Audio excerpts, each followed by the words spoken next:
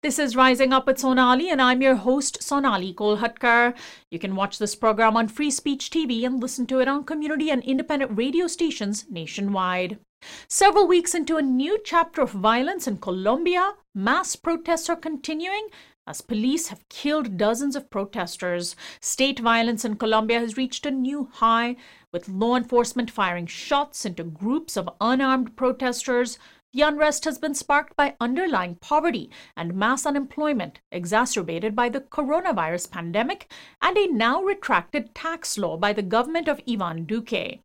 Truckers have blocked freeways across Colombia in protest, and President Duque has called for these blockades to be forcibly removed. Regional analysts fear the violence and unrest could spread across Latin America. We go now to Bogota to speak with Emilia Marquez, Sex and Gender Director of the non-governmental organization Temblores, based in Colombia, which gathers data on police brutality. Welcome to the program, Emilia. Thank you. Thank you for having me, Sonali. So, can you explain briefly why there is so much violence right now? Specifically, what has sparked the street protests? What we are seeing here in the United States was that it started with this tax law that was proposed by the president, which has now been revoked. Is that essentially what triggered the latest bout? Yes. So the first protest that occurred on the 28th of April was supposed to be protesting this tax law, but also a lot of the Colombian population has been very unhappy with this government, with the Duque government, since its beginning, because it has been a government that has not held up to the peace agreements made with FARC on the Santos government. It has also been one of the governments with the highest amount of assassinations of social leaders and human rights defenders. And people are very unhappy with the way, or the people who are protesting are very unhappy with the way that this government has been handling some issues. So yes, the reform was one of the issues being protested by this national strike, but I think there's a lot more to read into it than just this. Is it largely being fueled by younger people in Colombia? And what role does poverty or unemployment play? Yes, certainly a huge role. Colombia has also had a very big drop in its employment levels during the pandemic. There has been a lot of hunger during the pandemic. We even have some reports in Temblores that show that homelessness has gone up a lot in this past year, and young people have not the only protesters, but yes, a large part of them, and also one of the largest age groups that is being attacked by police brutality. Right, we're seeing people in their late teens, early 20s being killed, police firing into groups of unarmed protesters. So would you say that the government of Ivan Duque, or is it maybe the local regional governments or authorities that are just unleashing law enforcement, allowing them to operate with impunity? Well, we have had some of the official statements by President Duque, not only treating or having a discourse of war around the protests and a war treatment around these protests, and a discourse of protesters being terrorists, protesters being vandals, protesters being criminalized by president's discourses. But recently, we have also had a very clear order issued by the president on his last communication, telling the police force to deploy its larger capacity. So this has been one of the things that we think has a direct impact on this police violence, which is made worse by the big impunity that lies around police brutality in Colombia and during this period of national strikes. Right. So Colombia's history is important to this whole aspect. You mentioned the peace deal with the FARC, a decade or two ago. The source of violence was mostly in the Colombian countryside with battles with the FARC guerrillas. In more recent years, Colombia had become a sort of model of how to emerge from a violent chapter by reconciling with rebels. But it seems as though with what's happening now in the past few weeks, that has all fallen apart. Ivan Duque's government could have done better, you think? And if so, what do Colombians wish he would have done, not just with FARC, but with his approach to the economy? He is a fiscal conservative. He is a conservative in general, right? Yes, he is a conservative, and his party is actually a far right. We have, I think, it's not just these protests that have shown us the peace treaty falling apart, but the whole Duque government. So these protests are just a reflection of what has been happening in the last 3 years with the Duque government, where we have had a very big shift in an approach to social problems that was beginning to be more social in the Santos government with the peace treaty, and is now being again a very war-centered approach with the Duque government, which of course comes from a long line of Uribe governments. Alvaro Uribe, who yes. was a very strong ally of the United States, and Ivan Duque during the Trump administration met with Secretary of State Pompeo, with President Trump himself. So the conservative leaders of Colombia have basically often been allied with the conservative leaders here in the United States. Yes, of course. And this allyship with conservative leaders in the US is also reflected in, for example, the amount of money that some United States governments have put into the war on drugs, the so-called war on drugs, and also on fueling the Colombian state forces with more resources for example, arms. In this case, police forces arms. The US's funding of the war on drugs in Colombia, the training of Colombian state forces. This is, of course, a context that we don't get in our US media here, but this is very much a backdrop of what's happening, of what's happened in Colombia historically. So today, what are demands of the protesters? I understand that among, although the tax plan, which was essentially to put a sales tax in order to fund programs, that was rejected soundly by the people of Colombia. President Duque has withdrawn that tax plan, but that has not been enough. What is it that protesters are asking for him to do further? Yes, so protesters, I think this could also be read as a continuation of the 2019 national strike, which we already had in that time. Some of the same claims being made by citizens. I think in general, people are looking for less conservative approaches, not only to economy, but also to security, and also to, and this of course implies having a more social approach on security rather than a more military approach on security. And I think this is a very big change. Like that people are looking for, not only in the economic approaches to the country, but also on the social approaches. Right now, I think protesters are also enraged, and they are showing rage towards many of the ways that the government has been treating the protest in itself. And I think with every communication made by Duque, the protesters are further enraged. And it is important to note that rage is a completely valid feeling in the public space, and rage doesn't necessarily fuel violence. But I think rage is a huge part of the way that people are expressing themselves in the streets right now. What are the instances of sexual violence that you've seen that your organization has kept track of aimed at protesters from state forces, from police and other forces? Yes, so I will tell you some of the data that we have. Temblores is constantly recording and constantly denouncing the reports that we receive of police violence all over the country.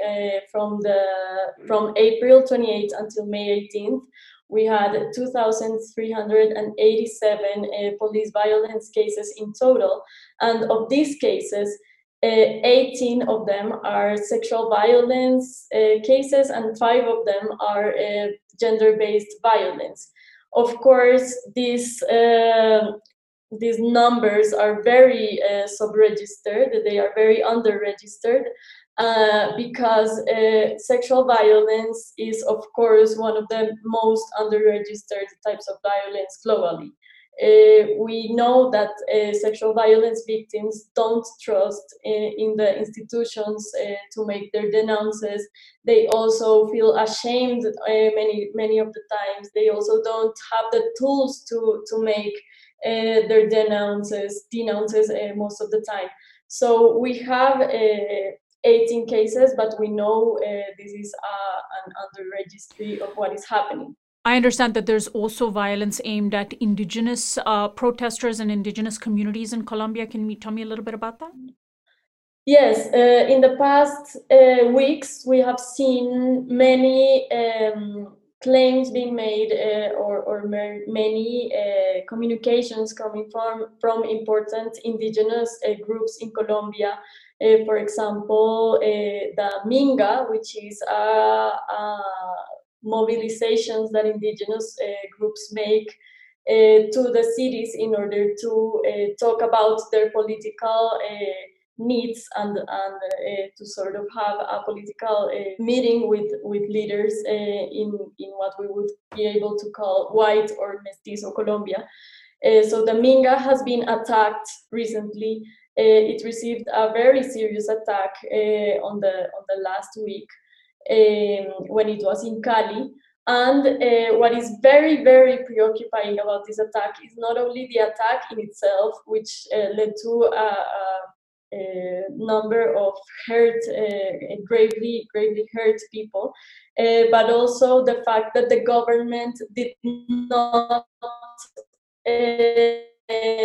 make any communication regarding this kind of violence.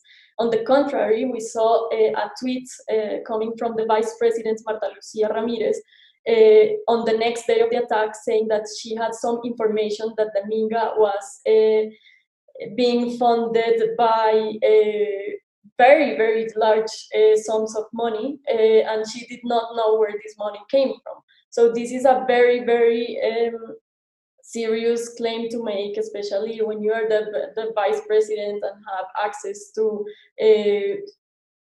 even confidential information, and not only because it may not be true, but also because it proposes that this indigenous group that has a complete state legitimacy is in some way illegitimate. So we not only see violence coming from civilian groups and from police officers towards the indigenous groups that are manifesting themselves, but also we see a complete lack of respect of these groups coming from the government. What can the Biden administration here in the United States do about the violence in Colombia? Is there leverage that you think the US government can apply constructively, considering the emergency situation in Colombia? Yes, I think the international pressure that is being held on top of the Colombian government right now has been very important for the government to consider even talking about police violence before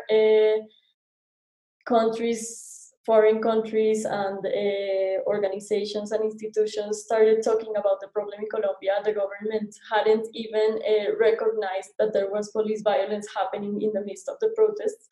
And I also think the Biden government specifically and the United States specifically has been such a big funder for the Colombian army and for Colombian police forces and other projects and other things in Colombia, that it is very important for this government to speak up and to ask the Colombian government to uphold a higher standard of human rights in the protests. Can the Biden administration also send vaccines to Colombia? Because I know that one of the issues that protesters have taken is that the Colombian government has just not done enough to acquire vaccines during the pandemic. And here we are in the United States with essentially a surplus of vaccines now, more vaccines than people who want to get them. Yes, of course. Vaccination in Colombia has been very, very slow. We also have a very big problem in the hospital itself, so the hospitals have been very full of people and they are maxed out to their capacity. ICU capacity has been a very big problem in Colombia since the beginning of the pandemic, and we do not see ICU capacity going up. Instead, in the last weeks, we even saw ICU getting filled up to 90% of its capacity with COVID patients. So, of course, vaccination has been a problem. And I think in this specific point, this is not only a problem of how the Duque government is managing vaccination, but it is also a bigger problem that reminds us that Colombia is part of the global south and is part of a global south that is not part of a bigger global injustice, right? So we have seen how the global north has been getting all of their vaccines and has been getting all of the limited supply of vaccines and having a much faster pace in vaccines while the global south is left with scraps basically, and people are still dying in the global south. Well, in the United States, for example, right now, I could go into almost a pharmacy and take my pick, like to put on. Oh, yeah, I will give you the example. I took my 13-year-old son last weekend to a pharmacy where we had an appointment to get his vaccine, and they just announced over the loudspeaker that vaccines were available on a walk-in basis. Anybody who wanted them could just go and get one at that moment, quite different from even a month or two ago here in the United States. So certainly that is the case here at a time when so many other countries, including Colombia, are struggling to get enough vaccines for their people. Where can people find out more, Emilia, about the work that you do at Temblores? Your organization gathers data. Give me a sense of what it does and how people can support your work and find out more. So Temblores is a human rights NGO. We are currently working towards social justice of some marginalized groups in Colombia. Actually also trying to follow the peace agreement and trying to make a juster society where peace can be held in the long run. We have a police violence observatory which investigates on police brutality and litigates on police brutality both at an individual and a collective level, not only striving to protect individual victims of police violence legally and psychologically, but also striving to get to the point where we can have a police reform in our country that also rethinks the states as a place of care and not only as a place of security measured in war units. So you can find more about the rest of our work and of course about our police brutality work at Temblores ONG or in Spanish Temblores ONG in all of our social media. You can also visit our webpage at www.temblores.org. And there you can have all of the information about all of our work and also information on how to support us financially. We'll post a link to temblores.org from our website as well. Emilia, thank you so much for joining us. Good luck to you. Thank you. Thank you so much for having me. My guest has been Emilia Marquez, the Sex and Gender Director of the nonprofit organization Temblores, based in Colombia, which gathers, among other things, data on police brutality. She's speaking to me from Bogota. I'm Sonali Kolhatkar. We're online at risingupwithsonali.com, where you can sign up for our newsletter.